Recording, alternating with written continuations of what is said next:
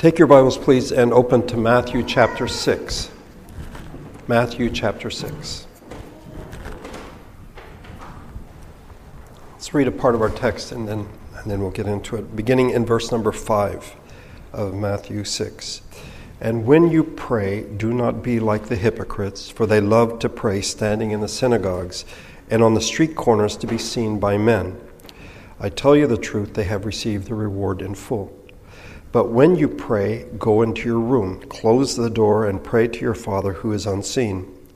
Then your Father who sees what is done in secret will reward you. And when you pray, do not keep on babbling like pagans, for they think they will be heard because of their many words.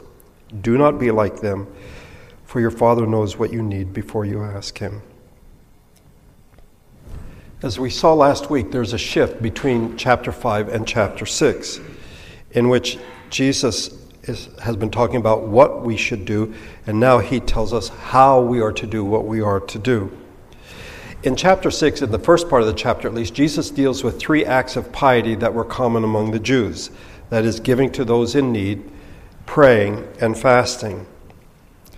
And as we have seen and will continue to see, the point or the question of this section is, who is your audience? For whom are you performing, if you wish? Why do you do what you do? In the section that we saw last week on giving to those in need, Jesus presents 3 possible audiences. The first is other people. And he says, when you give to the needy, do not announce it with trumpets as the hypocrites do in the synagogues and on the streets. Don't notify others of what in fact you are doing. They are not to be your audience. You should not seek to be honored by them. But Jesus says if that's what you want, if you want people to notice you and to praise you and honor you, then that's it. That's your reward. You got what you were looking for. The second possible audience is ourselves. And that is, we may in fact not do what we do so that others can see us, and yet in our own hearts we sort of replay what we have done and sort of congratulate ourselves, look at what a wonderful person I am that I have helped someone who was in need. The third audience should be our audience, and that is our Father in heaven. He is the proper audience. He knows all that is done. He keeps track of what is done. And now, Jesus turns to the second act of piety, and that is praying. And as we've seen Jesus do earlier, and then he will continue in chapter 6, he contrasts what his followers are to do with 2 different groups of people. The first groups of people are the Pharisees. The second group of people are the pagans or the Gentiles. And Jesus tells his disciples, you are not to be like them. If anything, you are to go beyond what they do. Do not be like them. The Pharisees were marked by legalism, that is, they followed rules, and usually not God's rules, but their own rules that they had made up. They were marked by hypocrisy. They did what they did to be seen by others. The pagans, the Gentiles on the other hand, are marked by ignorance. They don't know who God is, and they are marked by a faithlessness. So at the end of chapter 5, we saw, if you love those who love you, what reward will you get? Are not even the tax collectors doing that? And if you greet only your brothers, what are you doing more than others? Do not even pagans do that? In the passage today, Jesus points to both groups, the Pharisees, the legalists, and the pagans who really don't know who God is, and says that they are both doing prayer wrong. And if we are to pray as we should not be like them. Both groups, by the way, messed up in the same area. That is the question of audience. The Pharisees chose the wrong audience. They wanted to be seen by others. The pagans, on the other hand, misunderstood the proper audience because they don't know who God is. And so they think that by babbling on and on, that somehow they can get the attention of the gods. We'll see that in a minute. The first contrast are the Pharisees. Jesus warns that we are not to be like them. The issue, let's be clear, is not posture in prayer. Jesus is not criticizing them to say, don't be like them because they stand when they pray. This is not the issue. What is the proper position for prayer? What is the proper posture for prayer? Well, in scriptures, we find that people kneel when they pray at different times. We've seen this particularly with Paul in the book of Acts. In Acts 20, the last time he sees the Ephesian elders, it's a very emotional scene in Acts 20. He knelt down with all of them and prayed. And after he leaves them, he gets over to Palestine. And we read, "But when our time was up, we left and continued on our way. All the disciples and their wives and children accompanied us out of the city. And there on the beach, we knelt to pray." So I think a position that many people associate with prayer, kneeling, is something we find in Scripture. But we see Jesus throwing himself on the ground in the Garden of Gethsemane with his face to the ground and praying to God there. And so that is a way to pray as well. But it is also possible to sit and pray. After Nathan tells David the word of the Lord, in which God says, "There will be somebody on your throne forever," then King David went in and sat before the Lord and said, "Who am I, O sovereign Lord, and what is my family that you have brought me this far?" So we may stand, we may kneel, we may lay on the ground with our face to the ground, we may sit. The issue is not posture. Okay? But also the issue is not the place where they pray. We see that they pray in the synagogues, they pray on street corners, if you wish, indoors, outdoors. The synagogues were distinctive. Street corners, on the other hand, are common. You don't have as many synagogues as you have street corners. A synagogue was a place of worship. It is a place where the Jews got together to worship God. It was the center of Jewish life. It is a place where they assembled, where they heard the word of God read. It is a place where they were taught. And it was a place where they prayed. So it's entirely appropriate that the Pharisees pray there. Street corners, on the other hand, are quite common, and we don't normally associate them as a place where a person should pray. But I would argue that street corners are not in and of themselves the wrong place to pray. One writer put it this way: if their motive was to break down segregated religion and their recognition of God out of the holy places into secular life of every day, then this is a good thing. In other words, if the Pharisees are saying, you don't have to be in a holy place, you don't have to be in a building, you don't have to be with other people to pray, you can actually be out in the open on a street corner and pray. If that's what they were doing, then that's good. But in fact, that's not what they were doing. They were doing it to be seen of men. Another writer, though, takes the opposite view, and he says Jesus was not happy with prayer that tried to be a witness. I find this intriguing. Prayer is not a form of evangelism addressed to other people. Prayer is addressed to God. So we don't pray to be seen by people, whether it's here in the congregation or out on the street. The place is not the issue. The issue is that of audience. The Pharisees wanted to be seen by men. They weren't praying to God. They were essentially praying to man. Years ago, a minister from New England described an ornate and elaborate prayer offered in a fashionable Boston church. And this is what he said: it was the most eloquent prayer ever offered to a Boston audience. Yeah, it wasn't offered to God, it was offered to the audience.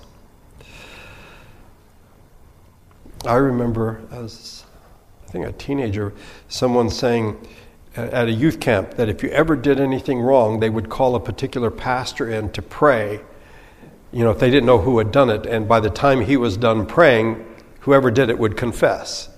Well, were they praying to God, or were they praying to people to somehow get them to confess what they had done? One writer reasoned we should never utter one syllable of prayer, either public or private, until we are definitely conscious that we have come into the presence of God and are actually praying to Him. How do you do that? Well, Jesus tells us, when you pray, and again, you'll notice this is like giving to the needy. It's not if, it's when. Okay, this is something you are to do. Go into your room, close the door, pray to your Father. That is, when we pray, we should go somewhere where we can be alone. In Palestinian homes, usually the house was just one big open room. There wasn't bedrooms, there weren't bedrooms. There was one separate room that was sort of the the cupboard. It was the supply closet. It's where you kept things. Otherwise, where people slept, where they ate, everything was all just in one big room. So go into the supply closet if you wish. And there you can be alone. Close the door. There are no distractions, and you can be alone in the presence of God. There was a saying among the Jews that life is prayer. It sounds very pious, but in many ways this can be an excuse for not praying at all. You're just like, I'm living my life, this is prayer before God. Jesus, in fact, wants us to have a conversation with God. He wants us to use words. In many ways, yes, our life is a prayer to God, but we are to pray consciously, verbally, we are to speak to God. And to do this requires oftentimes shutting out the world, being alone, and then speaking to God. But is this the only way to pray? Is Jesus saying that every time you and I pray, we need to find a closet somewhere and get in there, close the door, and then we can pray to God? We don't always have the luxury of shutting the door, shutting out the world, not being distracted. And Nehemiah chapter 2 always comes to mind for me in this regard. It's a wonderful story of Nehemiah. It begins in chapter 1.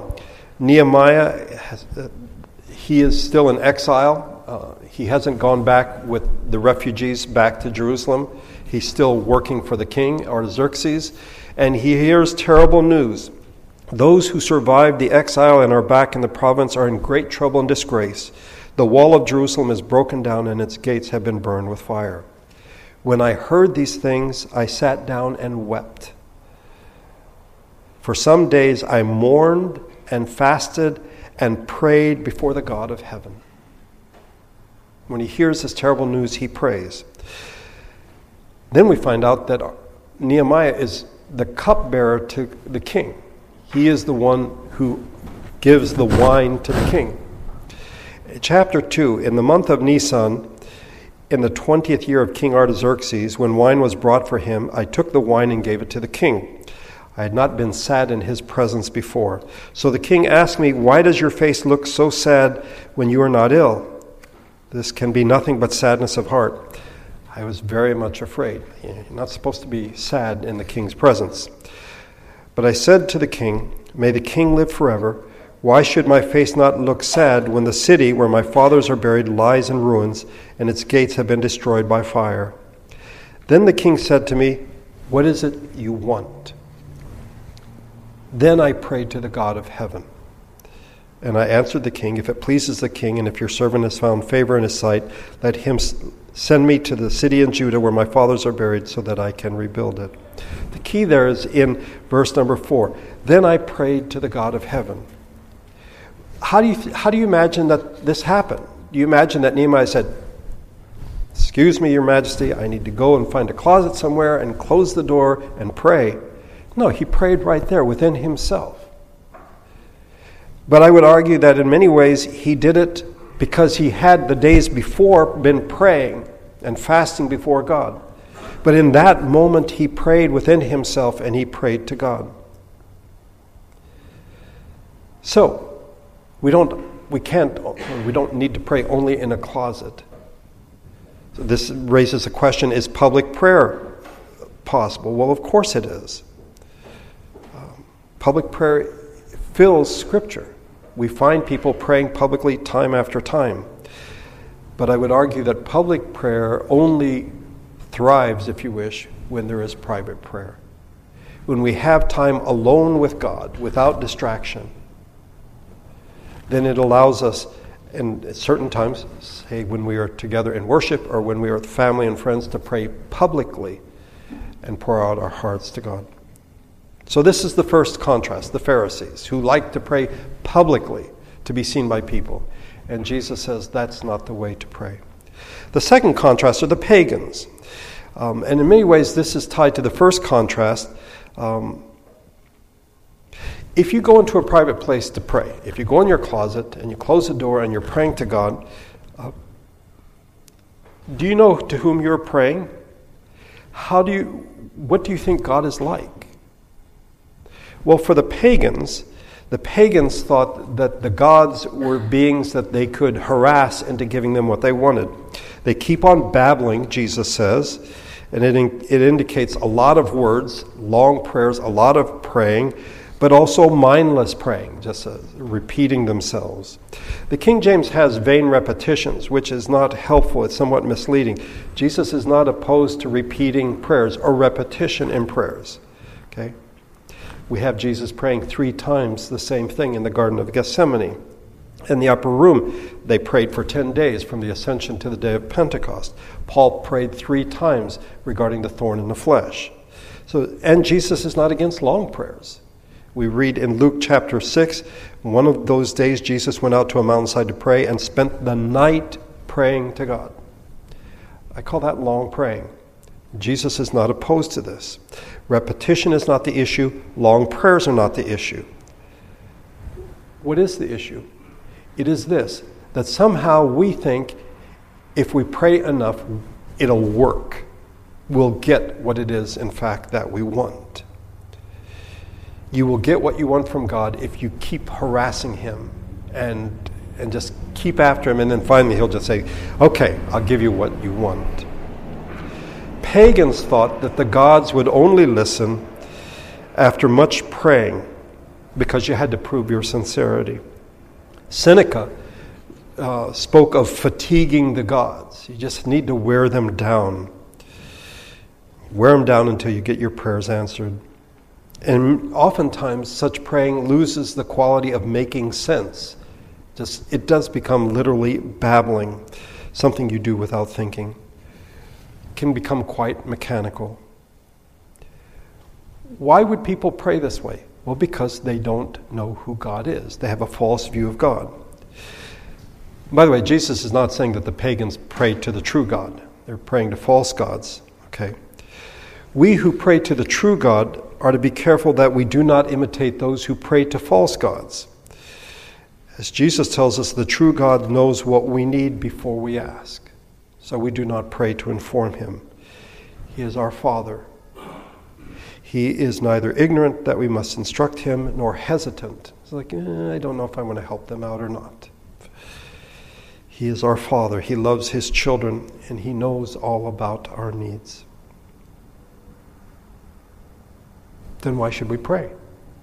If he loves us, he's our Father, he knows what we need, then why should we pray? One reformer put it this way: believers do not pray with the view of informing God about things unknown to him, or of exciting him to do his duty. Come on, God, this is your God, this is what you're supposed to do. Or of urging him as though he were reluctant. On the contrary, they pray in order that they may arouse themselves to seek him, that they may exercise their faith in meditating on his promises, that they may relieve themselves from their anxieties. It's in prayer that we take these anxieties and give them to him. In a word, that they may declare that from him alone they hope and expect. He is the one to whom we look for all things, all good things. In the verses that follow, Jesus sets a pattern for prayer. But before we come to that, Jesus warns us that we're not to be like the Pharisees who are concerned with how they looked in the eyes of others. True prayer is concerned with God, his name, his kingdom, his will, as we see in the Lord's Prayer. True prayer is always concerned with God's glory, not about ourselves, not our own glory. We're not to be like the pagans, whose concern in prayer is volume, not content. And basically the bottom line is they want to get what they want to get. By the way, I think this is what most people think prayer is. Getting what you want. And so teach us how to pray to get what we want, and you can have a bestseller in your hand because people want to get what they want. What is required is humble and thoughtful and trusting prayer. If God is our Father, we are his children, we should trust him as a child trusts his parents or her parents. The problem with both the Pharisees and the pagans is they had a false view of God. in some sense, God was secondary to them. For the Pharisees, it was how they appeared. For the pagans, it was getting what they wanted. Okay, so if we're not to pray like the Pharisees and not like the pagans, how are we to pray? What should we say when we pray? Jesus presents us with a model of how we should pray. Not what we should pray, but how we should pray. If you would follow along with me as I read, beginning in verse number 9. This then is how you should pray. Our Father in heaven, hallowed be your name.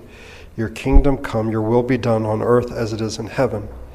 Give us today our daily bread. Forgive us our debts as we also have forgiven our debtors. And lead us not into temptation, but deliver us from the evil one.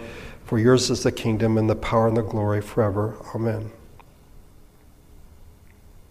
Jesus presents us here with a model for prayer. So is this a model for private prayer in the closet with the door closed or public prayer? Yes. It is a model, in fact, for both.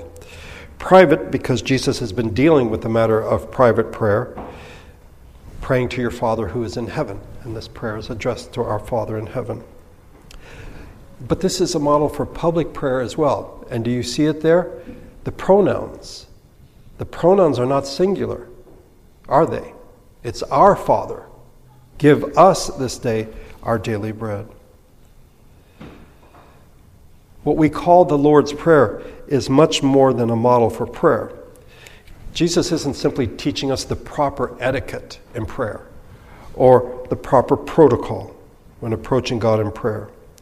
What Jesus is doing is teaching us who God is, who we are, and how we are to live our lives based on those truths. So Jesus begins, our Father in heaven. Jesus' name for God here and throughout the Gospels is strikingly simple and uncomplicated. Father. It is important for us to realize that the phrase our Father is an expression which Jesus gives to us that we are to use when we pray. When he prayed, he didn't say our Father. When he prayed, he said, my Father, or the Father. The relationship that Jesus had with God the Father is absolutely unique. He is God the Son. And so when he spoke to God the Father, it was quite different than when you or I will pray to God. And we see this, by the way, he is the unique Son of God. We are sons and daughters of God by adoption. We see this after the resurrection, when Jesus approaches Mary Magdalene in the garden. Go instead to my brothers and tell them I am returning to my Father and your Father, to my God and your God. There is a sense in which the relationship of Jesus is unique and is quite different than ours. But God is our Father. The idea of the fatherhood of God is not really a central theme in the Old Testament. I don't know if you've noticed this in some of our prayers of confession, which are taken from the Psalms. Oftentimes they begin with Father. Well, that's not from the Psalms. That's something that's been added because now that Jesus has come, we know that God is our Father. And the writers who have adjusted, if you wish, these Psalms have put Father in there. But this is not something typically that we find in the Old Testament. People don't address God as Father in the Old Testament. It is, by way of analogy, by the way, is this the way you repay the Lord, O you foolish and unwise people? Is he not your Father, your Creator, who made you and formed you? That's from Deuteronomy. And then in Psalm 103, a famous passage, as a father has compassion on his children, so the Lord has compassion on those who fear him. But it is only when Jesus comes into the world that we now know that we can call God our Father. And I've said this many times before, if Jesus were to stop right there and say, our Father in heaven, then he has opened the doors in profound ways to see the reality of who God is. 20 times in the Gospel of Matthew, we read, our Father in heaven. But we shouldn't be surprised when Jesus tells us that this is how we should pray, that we should address God as our Father. It was the tendency among the Jews at that time to use various terms that ascribe, that speak of God's majesty and his glory, his sovereignty, his lordship. But Jesus doesn't do that. He doesn't do that. He simply says, "Our Father in heaven." And he tells us that we are to do the same thing. Some might complain that this is very familiar, that this is almost presumptuous. Imagine calling the God of all creation your Father. Why does Jesus do this then? Why does he tell us that this is how we should pray? Well, it's foundational to the Christian faith. You see, we refer to God as our Father in part because Jesus is his Son. The incarnation tells us that there is God the Father and there is God the Son. Jesus is God the Son. He alone is the Son of God in that unique way. John tells us no one has ever seen God but the only begotten Son, who is at the Father's side. He has made him known. God the Father sent God the Son into the world to reveal himself to the world and to give his life as a sacrifice for his people. So we become God's sons and daughters when we put our faith in the Lord Jesus. We are not his sons and daughters by nature, but by adoption, not by right. We don't have the right to call ourselves sons of God. It is by grace. And it isn't by creation, but it is by God's choice. And this answers, at least for me, two questions. The first is, can everyone call God their Father? After all, by creation, he is, in a sense, the Father of us all because he made us. But as Jesus reveals him as our Father in heaven, it is to those that God has adopted, those who have put their faith in him. So no, not everyone gets to call God Father. Many people do. That doesn't make God their Father. The second question is, can anyone call God Father who does not believe in Jesus? And this perhaps is an even larger question, and the answer is no. It is because of what Jesus tells us that we are now able to call God Father. If you reject Jesus as the Son, then how can God be the Father? He cannot be a father without a child, without a son. And Jesus is the Son. You may have noticed that other religions have a tendency to refer to God as Father. And I think that this is disingenuous and it is misleading. You cannot call God Father if he has no son, no child. And Jesus is the Son of God, and therefore we can call God Father. Otherwise, we cannot.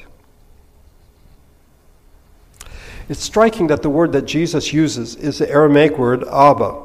It is a word of everyday language, and every family has their own version of it. Papa, Dad, Daddy, Papa, or Pop. Some object that this is just too disrespectful. It's too familiar to refer to God in such terms. But we shouldn't be surprised by the familiarity, the closeness, if you wish, the intimacy. Because in chapter 5 we saw that God loves perfectly. In the first 7 verses we see that God who sees what is done secretly will reward openly. And in verse number 8 that we just looked at, he knows what we need even before we ask. Still, one might ask, what is God the Father like? What is our Father in heaven like? Do you know the expression like Father, like Son? When we look at God's Son, then we come to see who the Father is like. In Colossians 1, he is the image of the invisible God and the firstborn over all creation. In Hebrews 1, for God was pleased to have all his fullness dwell in him. The Son is the radiance of God's glory and the exact representation of his being. What is our Father like? Look at Jesus. This is what our Father is like. In him you will see the Father.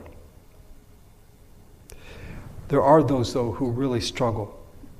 Seriously, they struggle with calling God Father.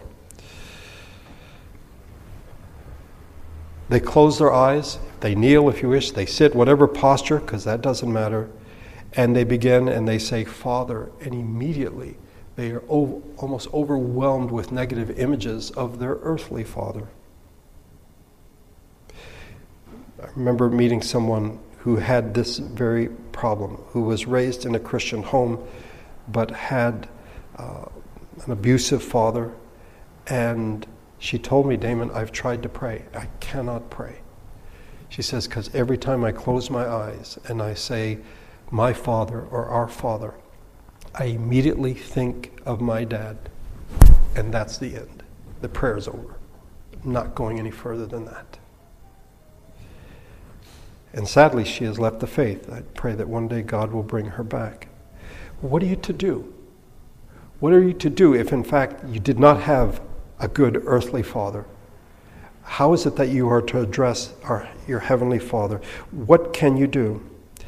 I would say look at the person of Jesus. Look at Jesus. He is the image of our heavenly Father.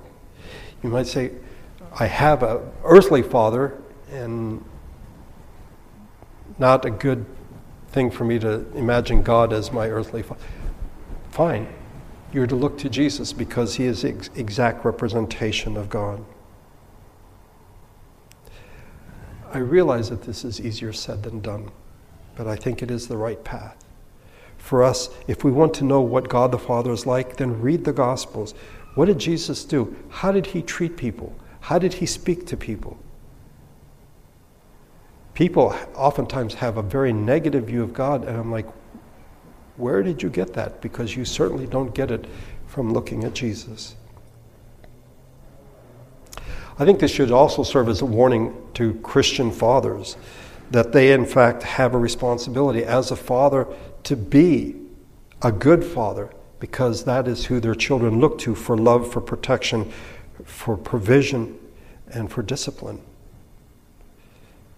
That by God's grace, when your children learn to pray and they say, Father, they would not think negatively, but say, I've had a good father, and I know that my Father in heaven loves me. I can't tell you how many people have left the faith because, in fact, they did not have good fathers. So I said the word that Jesus uses is Abba. It's a common word, a common everyday word within the home. Every family has its equivalent. Every family has a special name for their dad, for their father. It may seem presumptuous, but it need not be. You see, Jesus doesn't simply tell us to pray our Father. He doesn't stop there, but our Father in heaven. We are to come to him with childlike faith. Almost a child running up and jumping into his or her father's arms. But we are also to recognize that there's a distance, that we cannot be overly familiar. That in the way that we are to respect our parents, we are to have reverence for God, because God is in heaven. And so when we pray, our thoughts in many ways should be elevated rather than sort of lowered. And we are to remember God's power, his glory, his majesty, and to realize that he knows everything. He knows everything that is going on. And yet, because he is in heaven, he isn't in Colorado or in France, he's in heaven. We all have access to him, immediate access, and we can pray to him. I've told you this before, but I attended an Anglican school growing up in the Philippines. And I think at a certain point, I don't know if somebody got nervous that they weren't being relevant enough, and so they allowed one of the students to write a prayer for the morning service. We had chapel every day before school. And this person, instead of beginning with our Father or our Father in heaven or a heavenly Father, began, "Oh, Daddy-O." I think what he was doing was connecting with the Our Father part, but he had forgotten the in heaven part. That yes, we can in fact jump into our Father's arms. We can call him Father and trust him as a child trusts his or her dad. But he's in heaven as well. He is the Lord God Almighty, and there should be reverence. We can pray our Father in heaven. And we need to remember that when we pray in secret, our Father in heaven sees and hears us. Our Father in heaven knows what we need even before we ask. And our Father in heaven will take care of us. The Lord willing, we'll continue this next Sunday. Let's pray together. Our Father in heaven, we are grateful that you are our Father in heaven. That you have called us to be your children. You sent your Son to tell us all about you, to live among us as you would. So if we want to know what you're like, we look to your Son, the Lord Jesus. And when we see him dying on a cross, there we also see your willingness to do more than we can ask or imagine.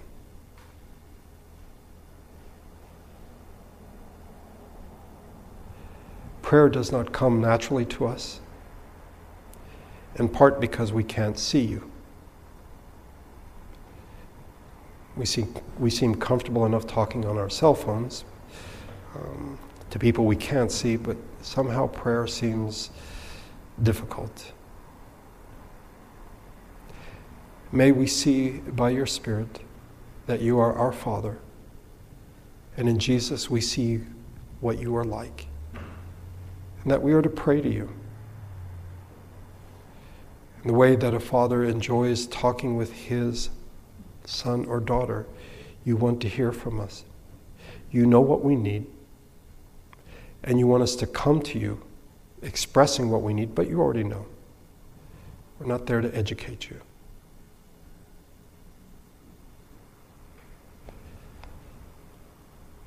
And in the process of praying, we become more like you. May we not be like Pharisees and hypocrites or pagans who think that they can wear you down. But may we be like children who trust their Father, to know that he loves them, he sees all that is going on with them. He knows what they need. Help us to trust you, Father. Increase our faith. And in the words of James, may we not be hearers only, but doers as well. May we not become experts in the matter of prayer, but may we become people who pray as they should.